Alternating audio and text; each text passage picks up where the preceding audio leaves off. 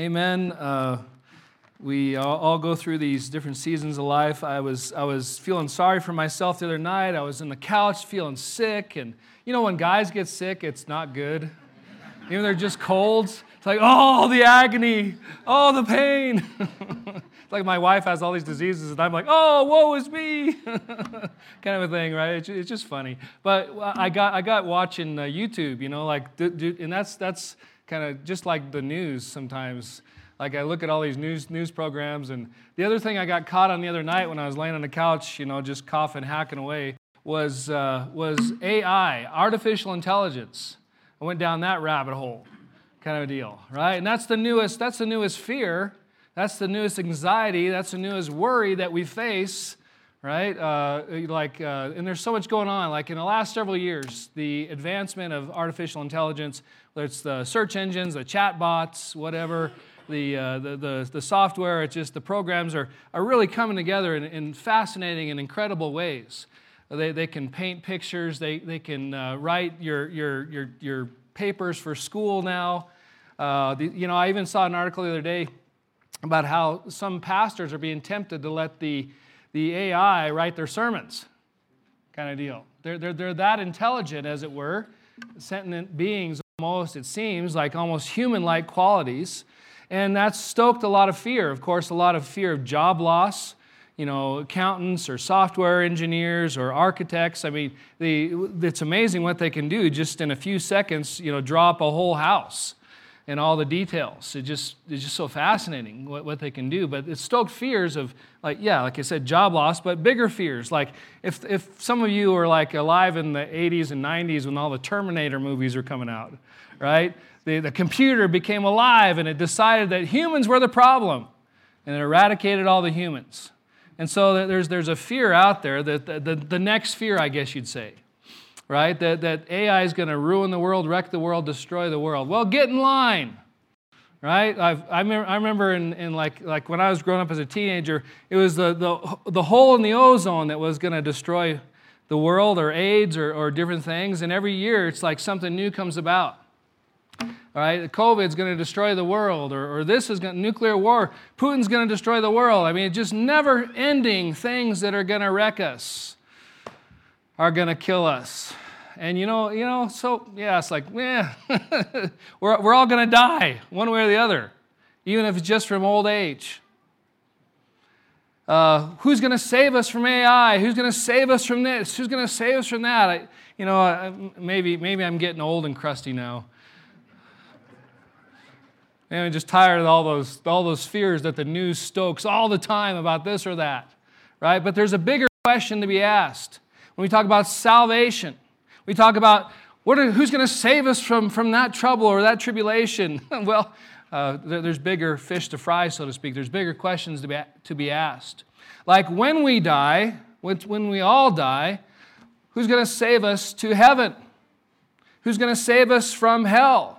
Who's going to save us from the condemnation that is due us, the judgment due us from our sins, to our sins, as a result of our sins? Who's going to save us from that?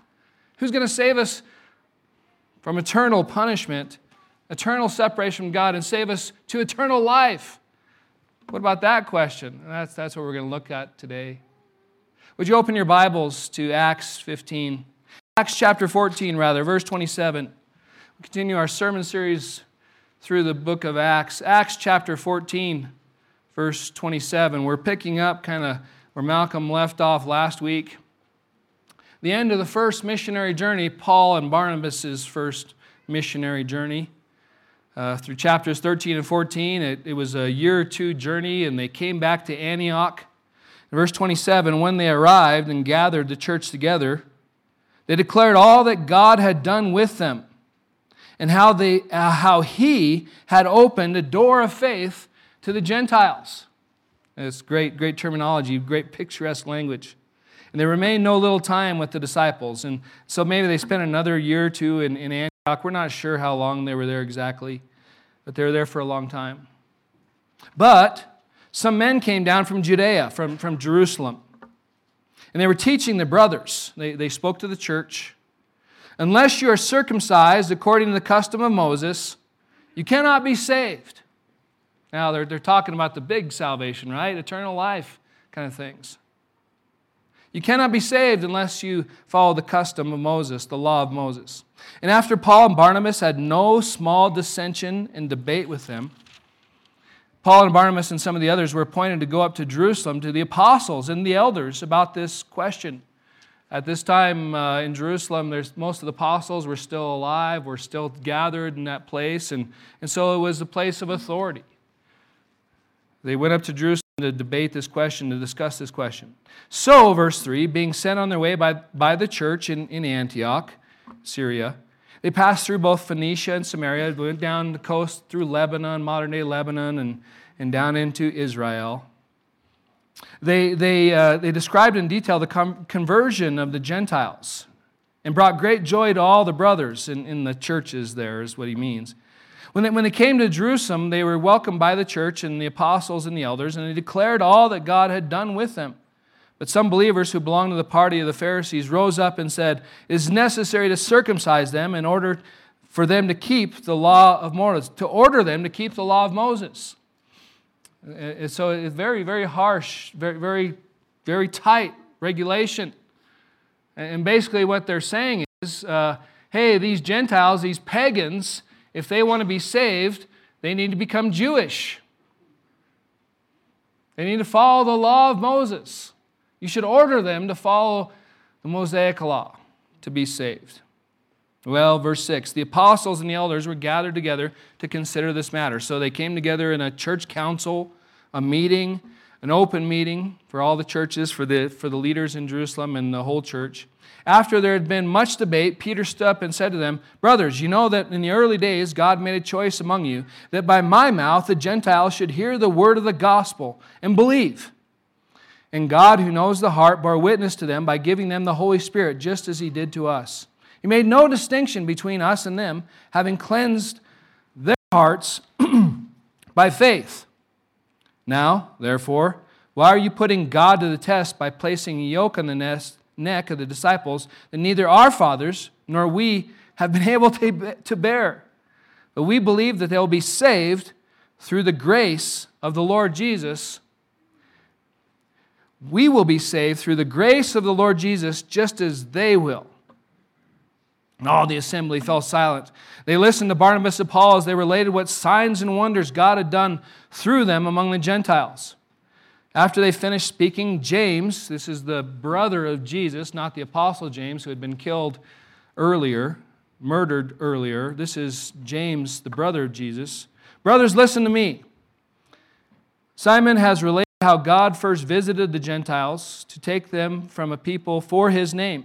And with this, the words of the prophets agree, just as is written." And he quotes an Old Testament scripture from Amos, I think. "After this, I will return, and I will rebuild the tent of David that has fallen. I will rebuild its ruins and will restore it, that the remnant of mankind may seek the Lord, and all the Gentiles who are called by my name, says the Lord, who makes these things known from of old. Therefore, my judgment," see, by this time James had become really the leader of the church in Jerusalem. "My judgment is that we should not trouble those of the Gentiles who turn to God, but should write to them to abstain from things polluted by idols, from sexual immorality, from what has been strangled, and from blood. For from ancient generations Moses has had in every city those who proclaim Him, for it is read every Sabbath in the synagogue." And stop there, please.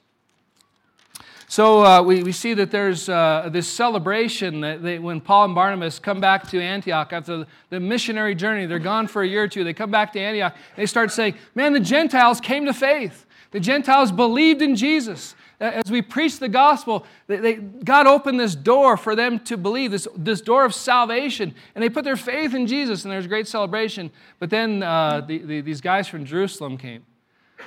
And they're Pharisees. Their background was Pharisaic.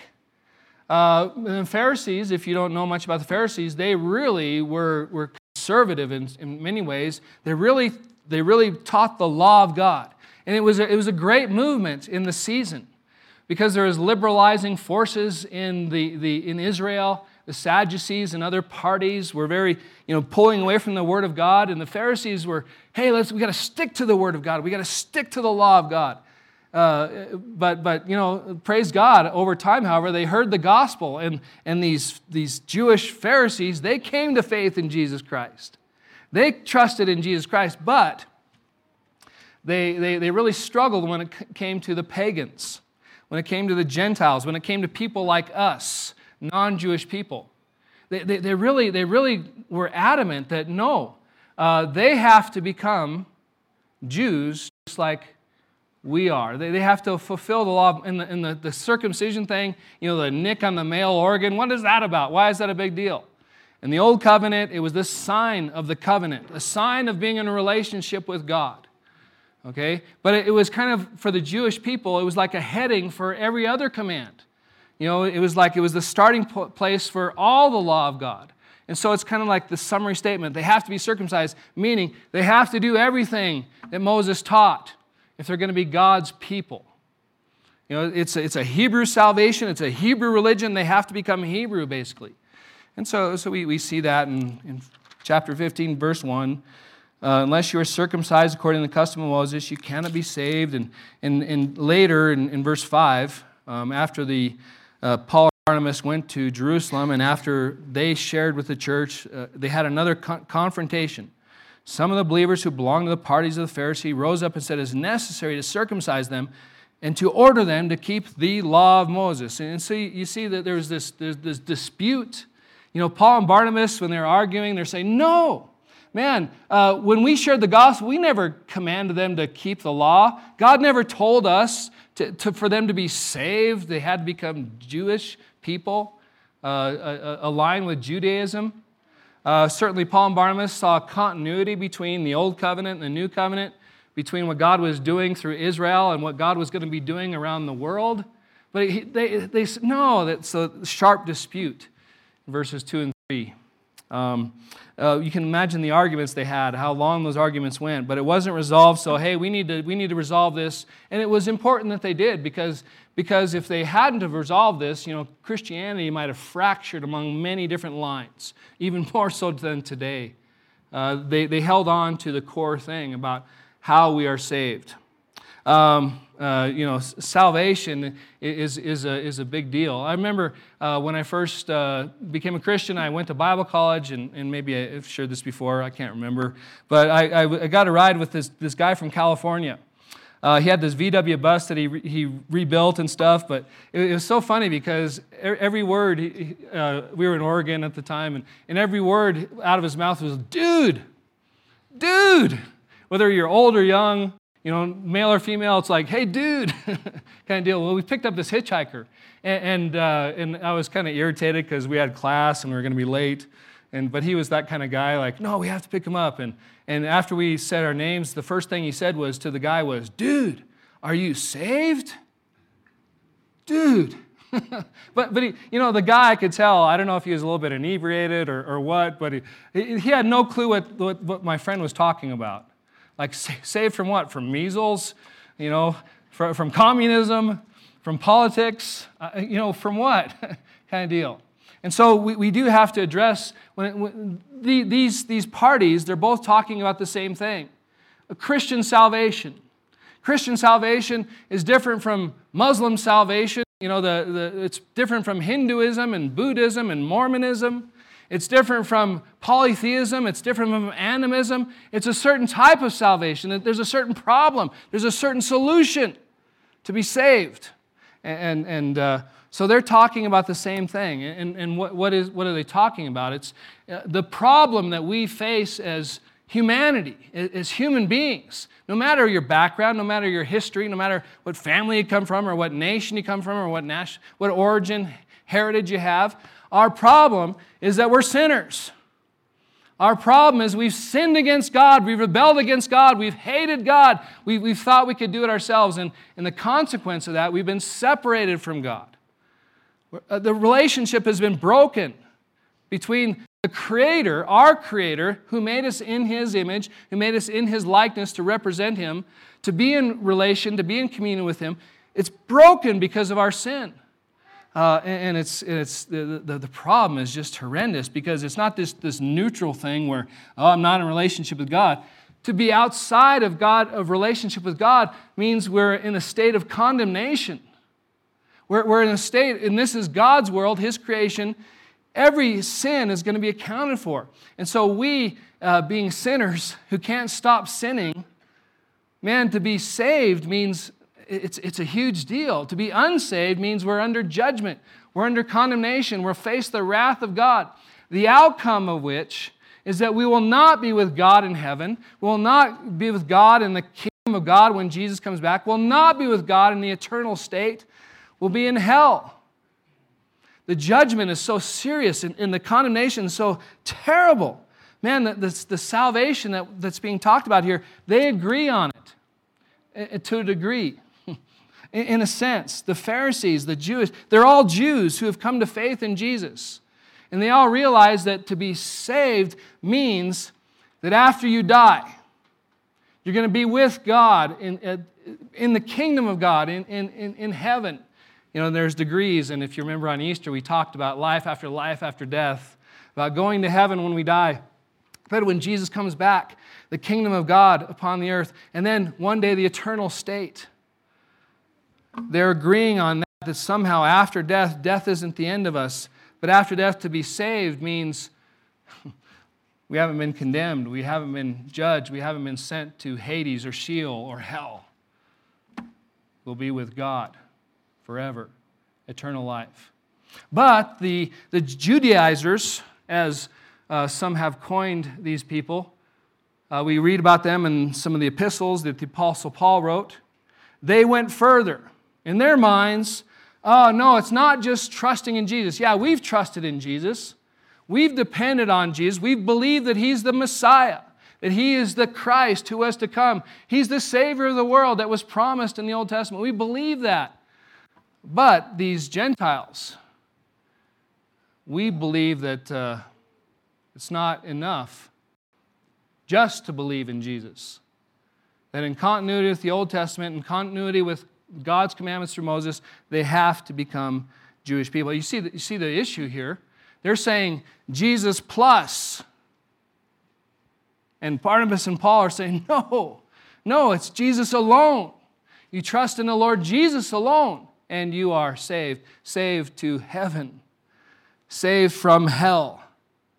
Saved to eternal life. Saved from condemnation. Saved forever.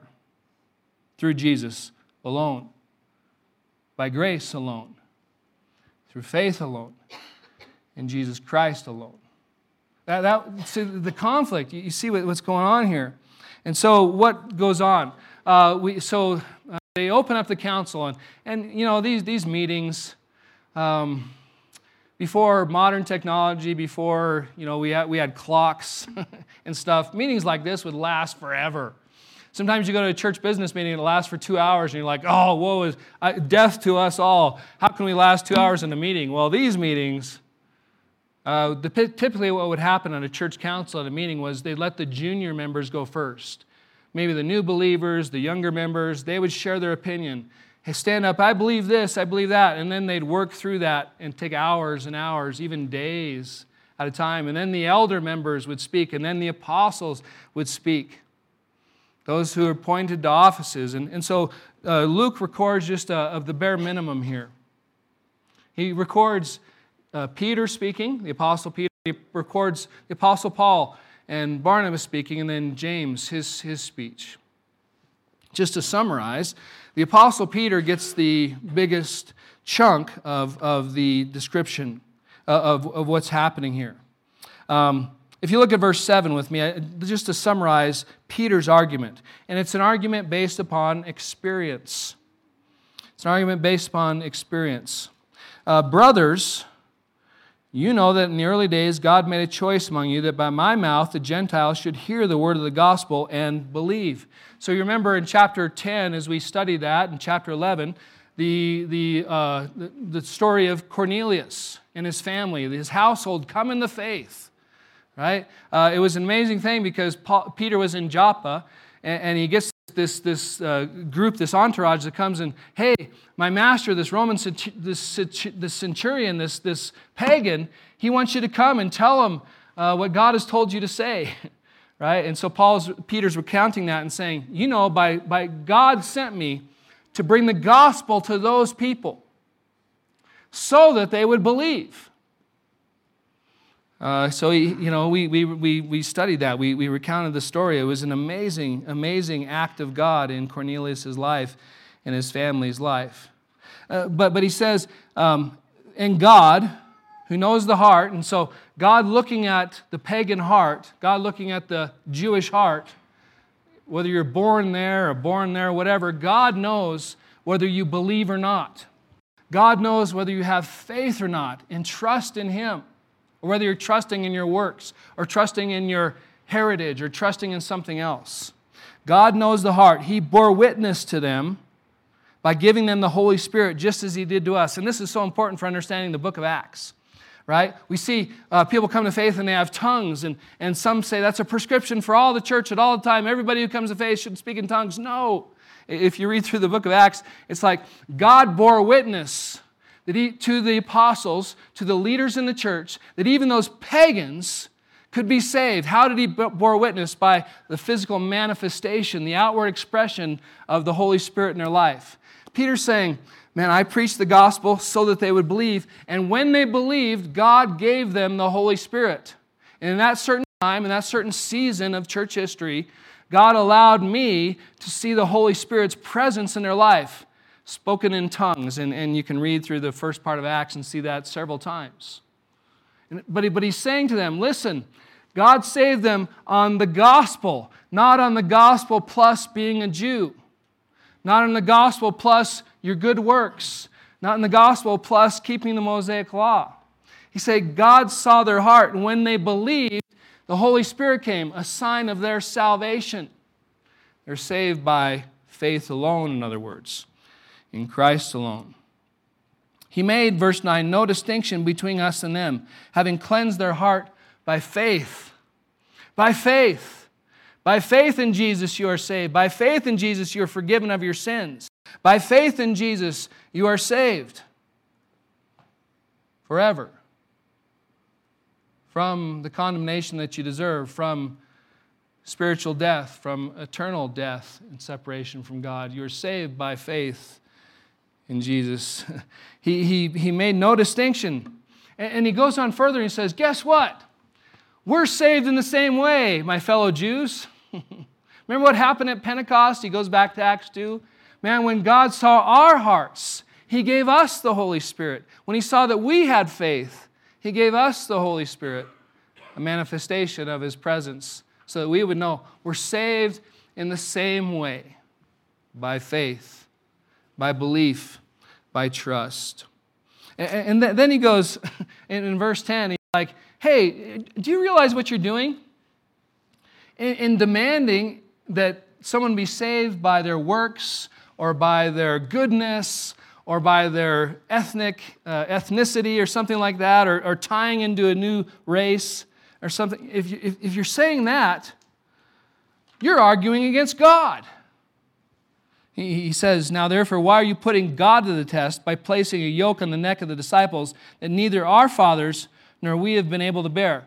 Why are you arguing against God? Now think about it.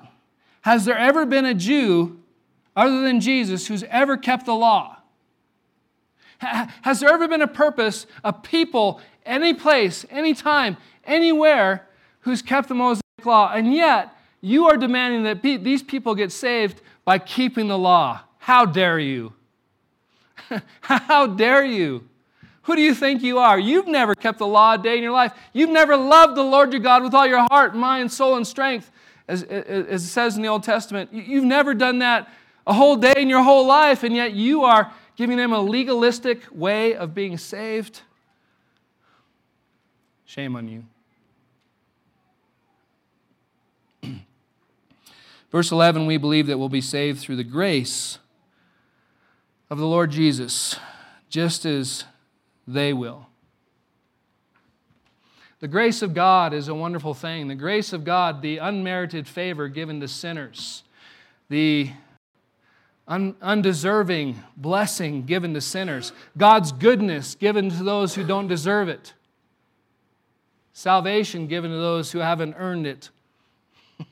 who haven't qualified for it, rather who deserve nothing but judgment and wrath. The grace of God. Peter says it so clearly, and so we will be saved just as they will. We'll be saved by faith in Christ, by the grace of God, not by our works. Not by, and so the passage goes on from there. Paul and Barnabas, or Barnabas and Paul. Like Barnabas, he was a leader in the church in Jerusalem. So coming back to his stomping grounds, Luke starts with Barnabas. Barnabas and Paul, they shared about, that's exactly right. We saw the same thing. We shared the gospel and they believed. But we can also add that when we shared the gospel, God gave attesting miracles, signs and wonders, to persuade the Gentiles that they should believe the gospel. And so they talked about that, and it was a big deal. And then James stands up, and James says, hey, what they're saying is in accord with the Old Testament. What they're saying is in accord with the prophecy of God. And therefore, my judgment is that we shouldn't make it hard for the Gentiles to be saved.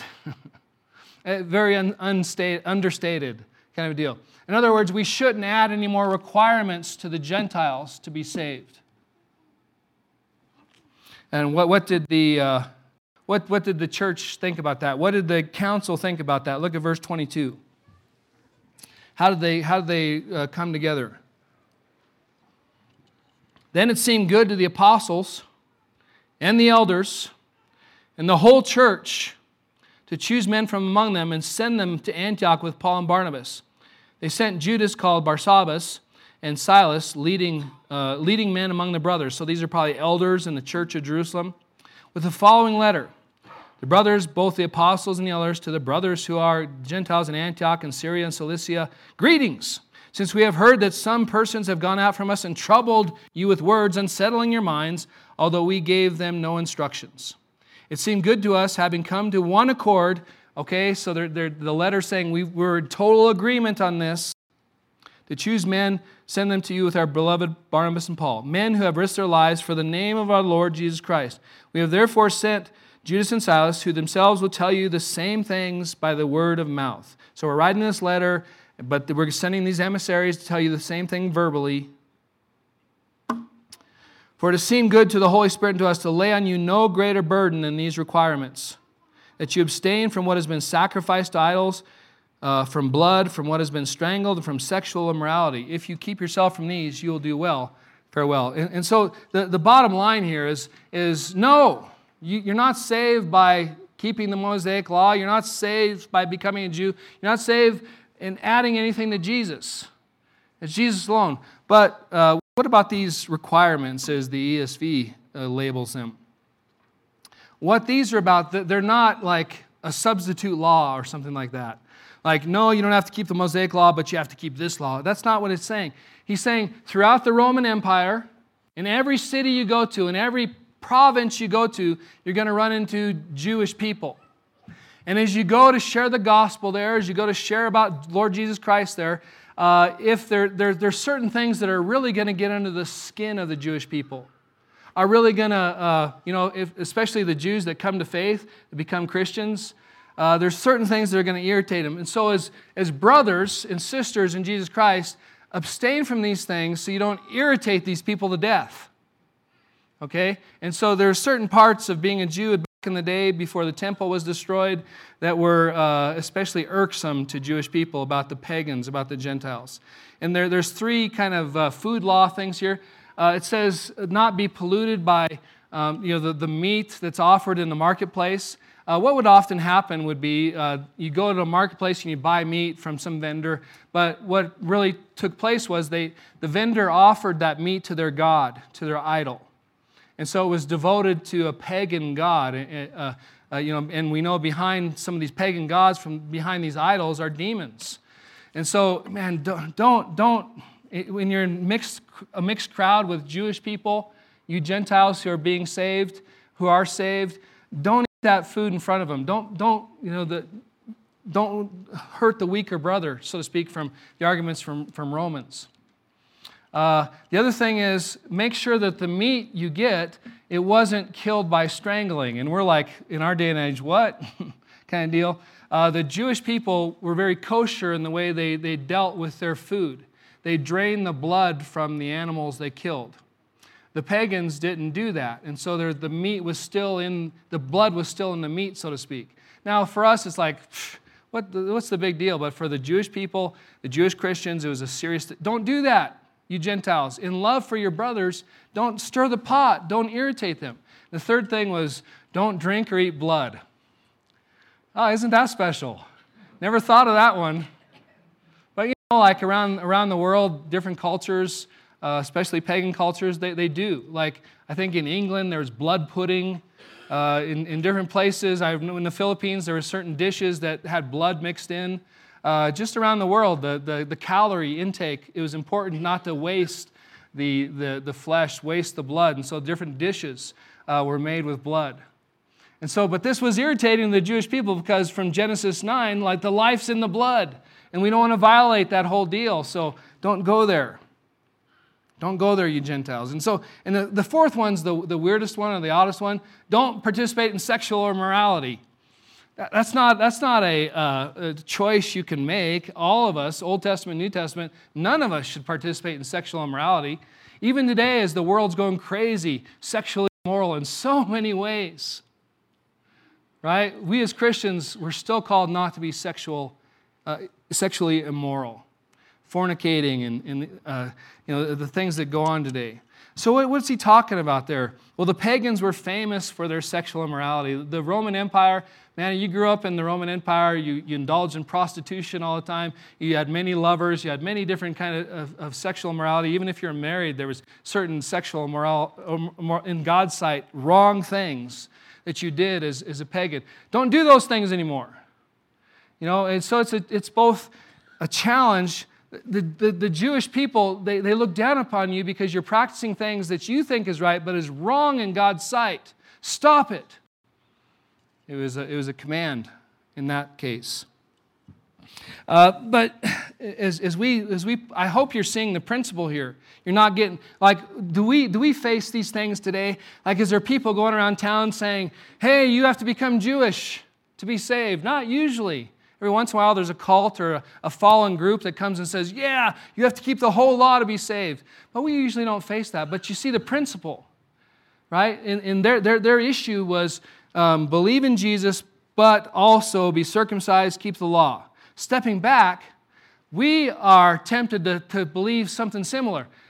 Trust in Jesus, but work for your salvation. Trust in Jesus, but merit your worth before God. Earn your place in heaven through a variety of different things. So let me just unpack that a little bit more, just so you'll know that we're saved by grace alone, through faith alone, in Christ alone.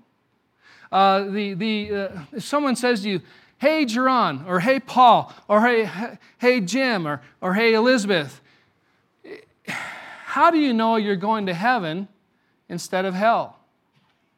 So there's a whole litany of bad answers to that. And just let me give you two. I might answer that and say, well, I'm going to heaven instead of hell because I've followed the plan that my church has laid out for salvation. I've kept the plan that my church has given me to be saved. That's a bad answer. The right answer, I'm going to heaven because of the grace of God. I'm going to heaven because of Jesus.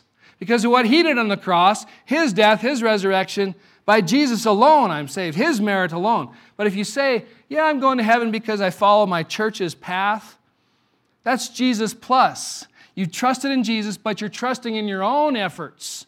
I jumped through all the hoops. I went through all the litany of things my church wanted me to do. They wanted me to do this and this and this. I kept all the commands. I did it myself. You see, faith is depending on someone else. It's a dependence on God alone.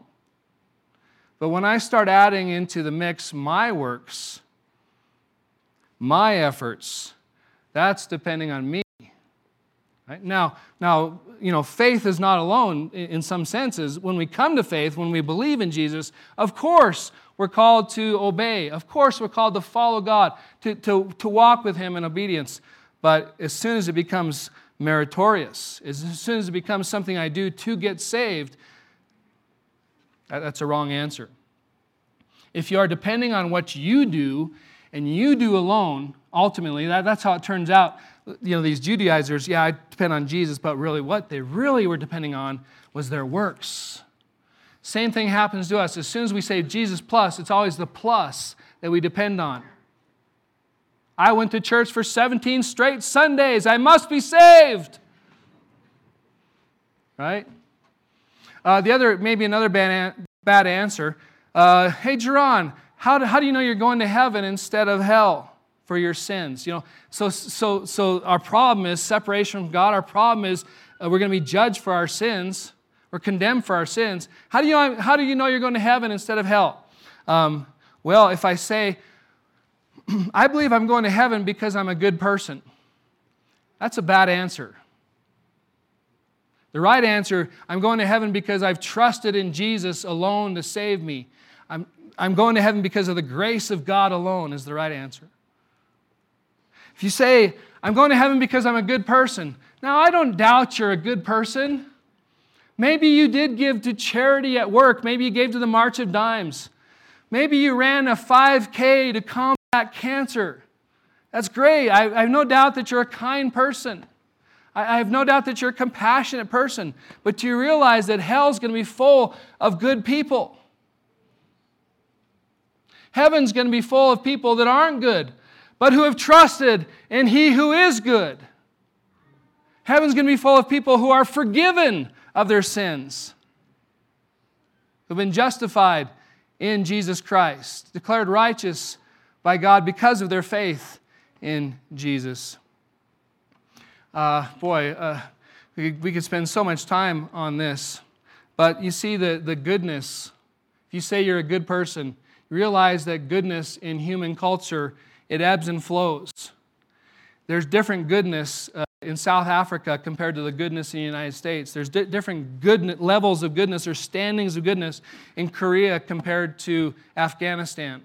There's different goodness in Russia compared to Ecuador. All over the place, everyone has different standards of goodness. But who cares how we compare each other or the ebbs and flows of what's good in culture? Only God is good. And He's the standard. And the Word says we've all fallen short of the glory of God. Romans 3:12 says, no one is righteous, no one is good.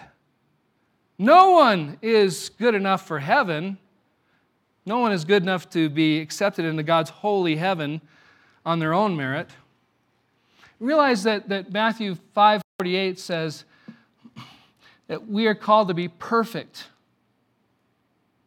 Perfect in our goodness as our Heavenly Father is perfect. How is that possible? Are you perfect? I'm not. If I am thinking it's Jesus plus my perfection, I'm dead. I have no hope.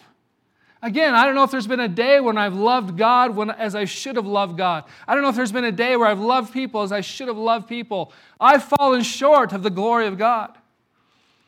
Hebrews 10:14, man says, by one sacrifice, He is perfected forever those who are being sanctified. In other words, those who put their faith in Jesus are given a status, are given a standing of righteousness.